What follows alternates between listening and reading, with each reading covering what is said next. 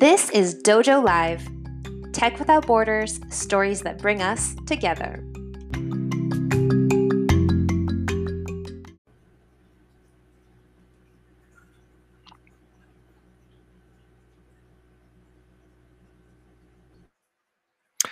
Good afternoon, everyone. Welcome back to another edition of Dojo Live. I am Tulio Sergusa, broadcasting from Southern California. Today is Tuesday, July 20th, 2021. I'm joined today by Carlos Ponce in Cuernavaca, Mexico, and Kim Lantis in Hermosillo, Mexico. Hey. Pleasure to be here as ever. And we are excited to speak with Cody Eddings, who is the CEO at Snap Refund, who's broadcasting from Philadelphia, Pennsylvania. Welcome, Cody, to the show. Thank you for having me. Happy to be here. So we're going to be talking about a favorite topic of a lot of people, and I'm being sarcastic with favorite topic about a lot of people, which is insurance, right? It's like the necessary thing you have to have, but nobody wants to go through the process, but you have to. So, but, we're talking about modernizing the way insurance processes payments. So we're going to learn a lot about what's going on in that realm. But before we do, let's get to know Cody a little bit. Please introduce yourself to the audience. Yeah, absolutely. Thanks, Tulio. So my name's Cody Eddings, which is probably pretty clear at this point. I'm from St. Louis, Missouri, born and raised, came to the East Coast around 2011 for college. I went to a school called Lehigh University, got a bachelor's of science in computer engineering, always liked to play with computers, technology, and maybe even more importantly, try to be an entrepreneur. I used to mow everyone's lawn in my neighborhood for cash to go buy video games at GameStop or Yu-Gi-Oh cards or whatever. So going forward, I always wanted to run my own business, make something valuable for people. And then through that, I eventually started a company called GS Technologies after college. And this is always in addition to my engineering day jobs I had. We made an app called Guitar Sim there that was super cool. Then I made a dog toy that we never ended up launching because the story of startups is definitely not one of repeated successes. Usually it's the opposite, but you try. And then I started working actually for Urban, the company that owns Urban Outfitters, making Android apps for them. And then I've shifted now to Snap Refund, which we'll get into. Cool. I'm still mowing everybody's lawn for game money. Just kidding. All right. So let's talk about Snap. We know that not to be true because every now and then we'll hear your gardener during the show. Oh, yeah. Exactly. We just missed them, actually. So, okay, let's talk about your company, Snap Refund. Love the cool name. Tell us a little bit more about it. Oh, thanks for that. Yeah, well, our goal initially, we set out, it was myself, my partner, my COO, Anis Taylor. He's awesome what he does. Me and him had connected just sort of through the grapevine. And then a few years into knowing him, he reached out to me and said, hey, wouldn't it be cool if we made some sort of fintech product that helped people who looked like us, underserved people, minorities, people in the underbanked communities. So from there, I thought about it and I was pretty tired of doing hardware startups. So I was like, software startup, that sounds great. So then we jumped into it. It started off actually as a bit of a different business model, but it was always centered on payment processing. And over time that sort of shifted and we realized that there was this large industry that's not really being served right now when it comes to insurance claim payments. So that's where we've been focusing our efforts as of late. So like you mentioned, Tulio, insurance is super boring for most normal people. That's no shade to any insurers out there because we love you. But people, what they really care about is their money, right? So that's why you have insurance. The whole point is to get your money right away when it's time. That's why you pay. So what we do is we come in and we facilitate those payments where a lot of insurers, MGAs, underwriters, et cetera, are mailing paper checks. It takes about 15 to 45 days on average to get that check after your claim's approved, but it doesn't have to be that way. In 2021, there's a million ways to make something instant or digital, and that's where we come in. So we partner with the insurance carrier, and then the claimant will get an automated email sent to them as soon as their claim's approved. They follow the link and get paid instantly. Awesome. All right, let's see what we can learn today. Curious to dig in a little bit more. Carlos, let's kick it off. Please introduce the topic and Absolutely. kick it off. Thank you. Absolutely. Thank you, Tulio. And thanks, of course, to our guest, Cody. So, Cody, I believe that for today's conversation, you chose the topic of fast payments in slow spaces. So, in other words, we're going to be discussing how to modernize the way the insurance industry processes payments. So let's touch a little bit into that first. Why did you choose this particular topic, and why did you feel it was relevant for today's day and age? Yeah, great question. So we chose this topic, or I chose this topic rather, because I didn't want to actually talk about something generic and kind of cliche like how to be successful. I mean, maybe I should listen to that talk more than give it at this point. I'm always trying to learn. But I wanted to find something where we could actually take some of what we've learned being in the space for over a year now and share real insights that we've picked up along the way, and not just give you like some fortune cookie cliche things to say that might sound nice but don't really have much practical purpose. So your motto is not that you want to change the world. That sounds good. Maybe we could do that one. I need to add that. Or make the world a better place. Go ahead, Kim. I think you had a question. Yeah, so I was curious to make sure I understand exactly what Snap Refund, you're specifically talking about claims payments, like from the insurance provider to their clients versus me as a client paying my insurance provider in order to be insured. So, correct? That's the right direction? Yep. Okay. You got it. So you also mentioned in your tagline, fast payments in slow spaces. So what is it particularly about this slow space, receiving your claim, what is rightfully yours? What makes that slow? And what other industries might also be a classic slow space? Yeah, absolutely. So what makes it slow in the case of the insurance industry, it's really a cultural issue at its heart, because insurers, they're working in a space that's been around for literally hundreds of years. And in that space, technology's changed a lot, externally to it, but they haven't had too much of a reason to change what they do because it's working. And insurance is a multi-trillion-dollar global industry. I mean, that's not even just talking about the US alone. It's huge. So what these companies have historically come from is this like very paper transaction oriented, like actuarial analysis based business, where they haven't really had too many people coming in from outside and trying to shake it up too much, because there's just so many of these insurers out there and MGAs, underwriters, that they don't really have much of a reason to change when everyone else is doing something pretty similarly. So where that gets interesting is now there are companies coming in and shaking things up with technology a bit. Like Lemonade is a great company to look at, where they built from the ground up recently, and they've had great success because they're coming in with a fresh perspective of how can we actually modernize what's been slow typically. I mean, insurers basically go by, or I should say insurers that I know basically go by, if it ain't broke, don't fix it. So if mailing a paper check is working, people are okay with that. They still have X amount of margin. They just keep doing it. Beyond that, other spaces, I mean, just a quick blurb, it would be really any time a business pays a consumer is typically a little slow, and from what we've seen, or it can be slow. It's more likely to be a slow space. Whereas when you pay a business, that money is going to come through pretty quickly. Usually, it's kind of funny how it works out that way. So e-com is a space of interest too for us, where we've looked at getting returns. The name Snap Refund came from this originally. We were in the e-com space. When you actually refund, you get your money in a few days, if not longer. It's about 7 to 10 average. But that product's going back, and you're just waiting for your money. What we were planning on doing actually before we pivoted to insurance was speeding up the fact that those businesses are paying you over slow ACH rails when it could be, within a few seconds.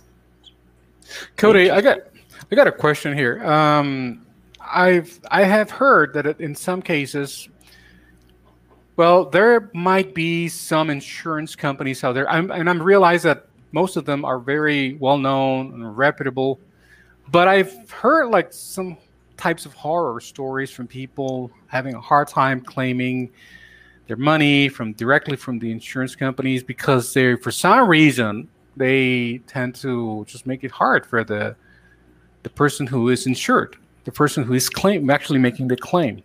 So my question is, how do you as Snap Refund make sure that the providers, the providers are the process, or the engagement process with the providers, is as seamless as possible to guarantee that the end user is going to have a seamless experience. Is there any kind of previous filter criteria to make sure that everything is like this or flows seamlessly for the end user? Yeah, that's a great question. So number one, as far as who you decide to work with, due diligence is obviously a huge part of that, because ultimately you're going to make sure that you're working with someone who shares the same values as you, and are they honest? Do they do business, approve claims they should? But it's being totally transparent with all of you. I mean, at this stage, we're trying to grow aggressively, so we would always try to work with the company and find out how we can better them, even if they're not historically having been performing to the level that they would hope or we would hope. So as far as how we can smooth that process, right? Because you're right, dealing with insurance can make your hair go gray for sure. So where we come in is actually closer to the end. The claim's already been approved. Now it's time to get your money. How can we take this last mile and make that better, more efficient than it has been, more convenient for you? So one of the ways we do that is we actually use our technology to integrate into the claims management system. It's called the CMS. And this is a system that usually integrates with an underwriter or carrier's QuickBooks, all these various accounting tools, which get pretty cumbersome once you have to start building them on your own. We'll come in and integrate with that CMS and make it automatic. So when the claim's approved, we know that digitally, and then we can send out an email and produce that payment, the object in our system, digitally. So it's all linked and doesn't require a human in the loop, where typically that would be a very hands-on process for a firm's accounting department, which just leads to slower payment for the end user. So it's really a win-win. Okay. Thank you, Cody. Yes. No, go ahead. So I'm just curious, just to break this a little bit more, break it open a little bit. Today, and I'm not an insurance expert, so hopefully you can help us, and especially for those who might be listening who are not fully aware of the entire ecosystem of how this works. Today, as a consumer, I open a claim. I call the insurance company, whatever it is, whether it's a car insurance or a house or what have you. I open a claim. And then what happens? Someone takes that and it's sent to some other department and some other department.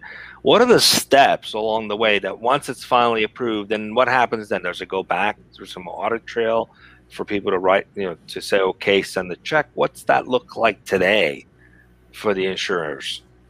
Mm-hmm. Yeah, so what we typically have is you file a claim. Let's say you were in a car accident, for example. That'll then get kicked off to adjusters, essentially, who are going to look at that and assess the damage, and they have expertise and experience in appraising the damage, appraising the value of the things, whether it's yourself, your house, your dog, whatever it is, it's part of this claim. And then from there, there's a determination made. More and more companies are trying to make this as unbiased as possible and implement things like machine learning to actually improve the accuracy and validity of claim approval rates.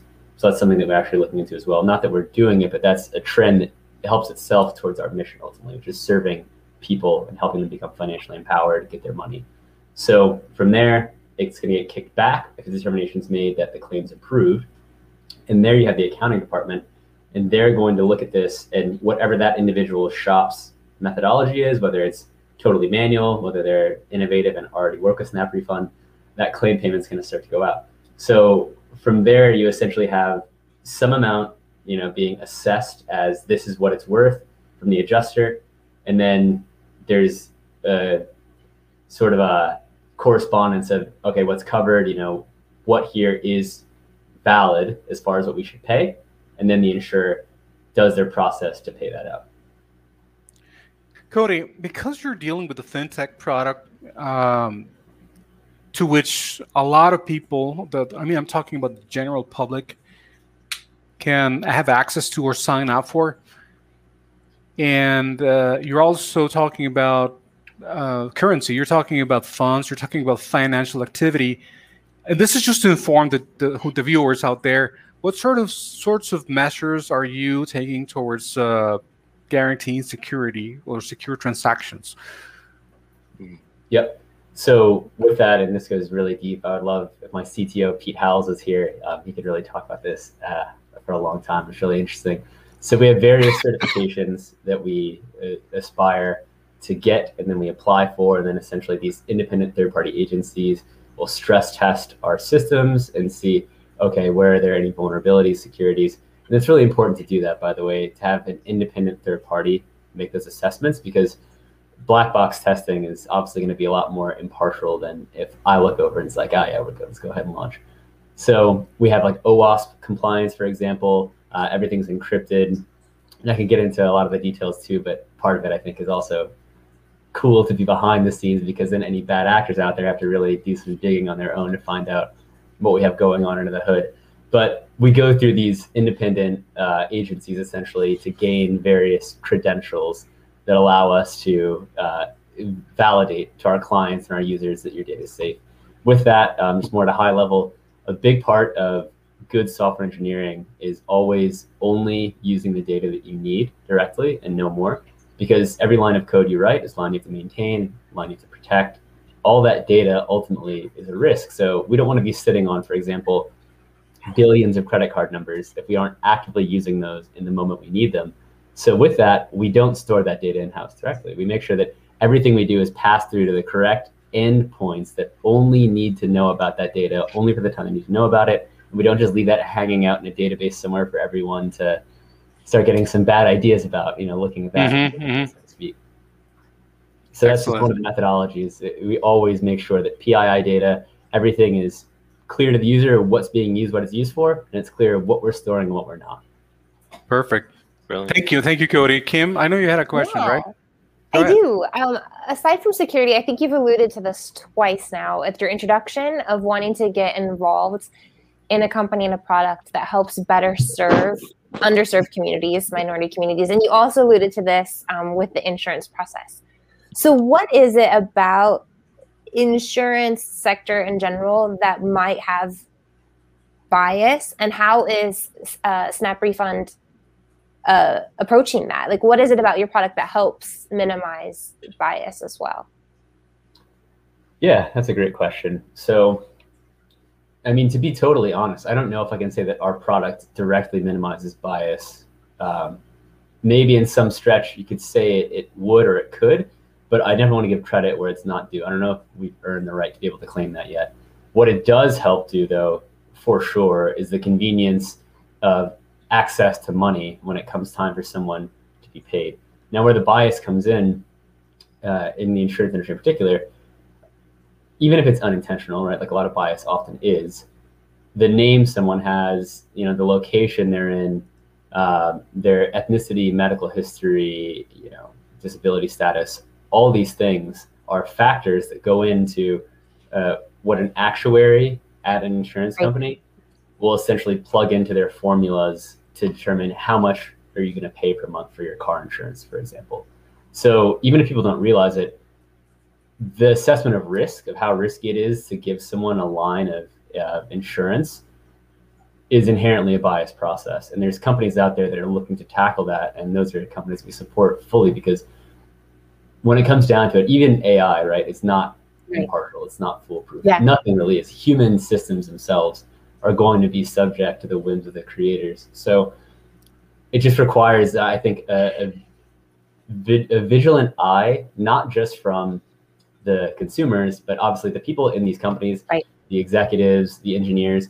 They have to all be thinking all the time, how can we make solutions that are only going to take into account the things that are fair to consider? It's really hard to do. I think where you might come in, at least what I'm hearing from my own personal experience, my mom passed away in April, and we've been doing, thank you, life insurance claims.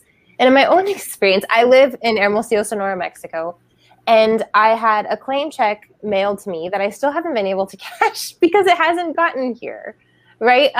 Why? Because it was mailed via the U.S. Postal Service, which is relatively reliable.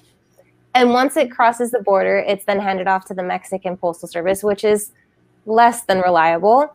And so here I am waiting for my check, and now I have to deal with, is there another way to go about doing this? Can you cancel this check? Can I have a direct deposit, et cetera, et cetera? And there was no conversation prior to this. I just got an email saying, hey, your check was mailed to the address you put on this form. And I'm like, oh no. Yeah. So in that sense, with me and maybe others like me that live in less reliable areas or have the tendency to, move residences, I really like what you're doing. Thank you for that. Like hearing that really helps a lot. It gives us more fuel. Yeah. So I'll tell you which companies those were after the show, and maybe you can like knock on their door and be like, hey, I know this experience. I want to fix it for you. Oh, that'd be awesome. That'd be awesome. I really appreciate that. And what you said too, that's so relevant. Just a quick note. When it comes to actually dropping a check off, I mean, you have to put that in a mailbox somewhere. That process of actually seeing if the check is still valid, it can be cashed, voiding it if it hasn't been cashed for X amount of time, that's called e-sheetment. That costs companies a lot of money. I mean, when it comes down to it, our product is nice for the end user to get their money fast, but it really comes full circle because the company's spending $20, $40 per check for the man hours on actually managing that check from creation to caching. So there's dual value here. And one last note too about that I learned from a client that I find really interesting. In places where they do catastrophe insurance, like hurricanes, earthquakes, natural disasters, sometimes there's not a mailbox left. So, you could have to drop a homeowner's check off to somebody and their mailbox is like in the Gulf of Mexico somewhere. So it really becomes a practical solution for a lot of people. Cody, let me just ask you one more question. Cody, I'm listening to Kim and I couldn't help but think of going beyond domestic boundaries. Are there any plans at Snap Refund to grow beyond domestic borders in the U.S.? I mean, work with other companies in other countries. Is this at all in the front burner or middle burner somewhere? Yeah, absolutely. So it all just comes down to finding partners, but wherever they are, we want to serve them. This problem is not based on nationality, right? People needing their money, getting money quickly, that's all over the world. So we've actually been looking into opportunities in the UK. We would love to find opportunities elsewhere. There's actually a company we've been talking to that has, like Kim was mentioning, life insurance checks going out. And because they're going to a country and neighborhoods that have been hit with a lot of poverty struggles, the chance of theft or disruption in the delivery of that check is a real concern for these massive, or what are considered massive to the community, life insurance checks going to these places that typically wouldn't really have that happening very often. So this can apply to a lot of different places, and we're excited to explore those opportunities. Thank you, Cody. That's it. Yeah, I mean, it's great. I was listening here and I was thinking to myself, quite often the folks who need the money the fastest are the ones who can afford the least to wait for it. Sometimes something happens, you end up paying out of pocket, and those checks don't arrive to those people fast enough, and they can't even, in some cases, pay rent. So it's a real problem in certain communities where the snail mail approach to it is way too long. Now, some companies have said, well, they try to hold on to the money as long as they can because they earn interest on that money. Is there truth to that still, or is that some urban legend about insurance companies? 100% factual. Okay. So, I mean, how do you play into that challenge where you go into a company and you pitch this, which is going to provide better service, help improve the lives of people who literally who can't afford to wait too long for, in some cases, reimbursement, and tell them, hey, but you're going to have to do away with a couple of percentage points for 30 days. How those companies reacted to this? Yeah, that's a great question, Tulio. So there are regulations on a state-by-state basis for how much money insurance companies are allowed to invest actively. With that, insurance companies are also restricted in the types of investments they can make. So typically it has to be low risk, indexes or funds. Maybe they're earning like 5% year over year on this float, essentially. But because of regulations, they're not allowed to just dump every dollar they get from a consumer into the stock market and then just like put everyone on ice for as long as possible to collect their 5 or 10% year over year. So knowing that they have to, by law, keep some amount of money allocated for claims payments is already a no-brainer then for, okay, well, if you have to keep some amount you can't invest, you might as well make it really easy to pay that out and make it less expensive for you when it's time to pay it out, because your consumers will be that much happier. But then twofold, how we approach those companies also is you'll gain more revenue in the end if your product is better. If people are happier because they get paid instantly, you get more customers. Now that percentage you're allowed to invest can be that much bigger. Yeah. Yeah, I think it's a space where it's really applicable, right? When something goes wrong, you tell, I don't know, like 10 people or whatever the statistic is, and when something goes right, you only tell one person. But I think the insurance space is a really, really great space where you want to keep your customers happy for sure. Yeah. So talking about Snap Refund, what is it about your company, your culture, that wants to keep people working with you? What do you look like when you do your hirings, or why are you a great place to work? Yeah, it's just the people we have are what make it great. There's no question about that. I love my team. We like to have fun, and like that sounds, talking about avoiding cliches, that's like the most cliche soundbite I dropped this whole time, but I have to say that one because it's so true. We just have a great time with each other.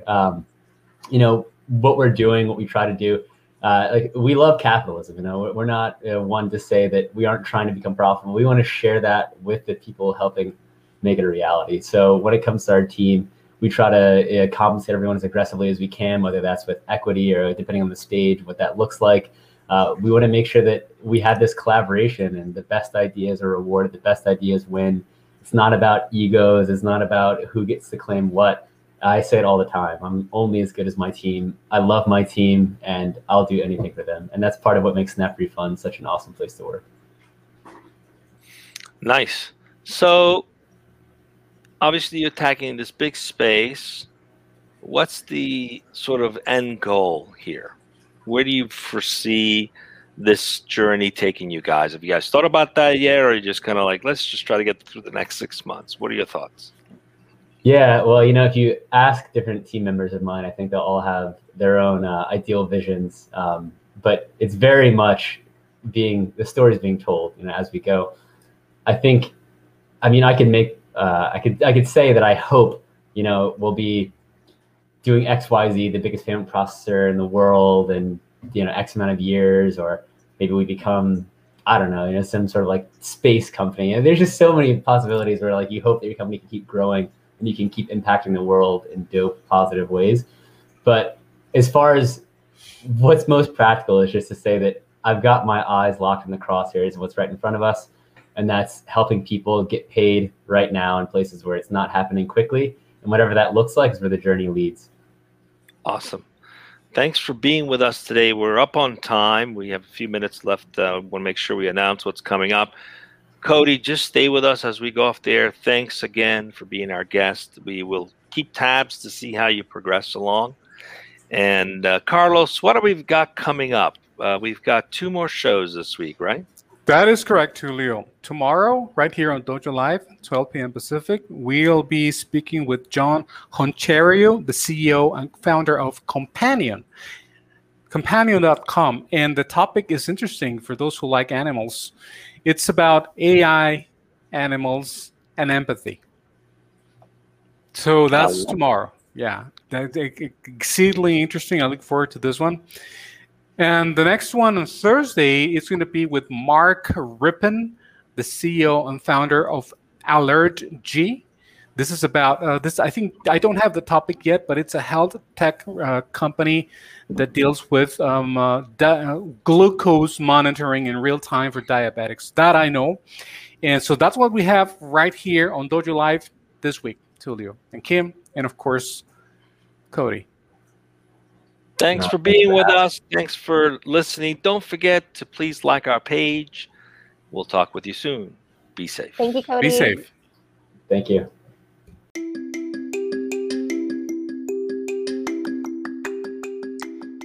Check out past episodes, transcripts, blogs, and more on our website, dojo.nearsoft.com.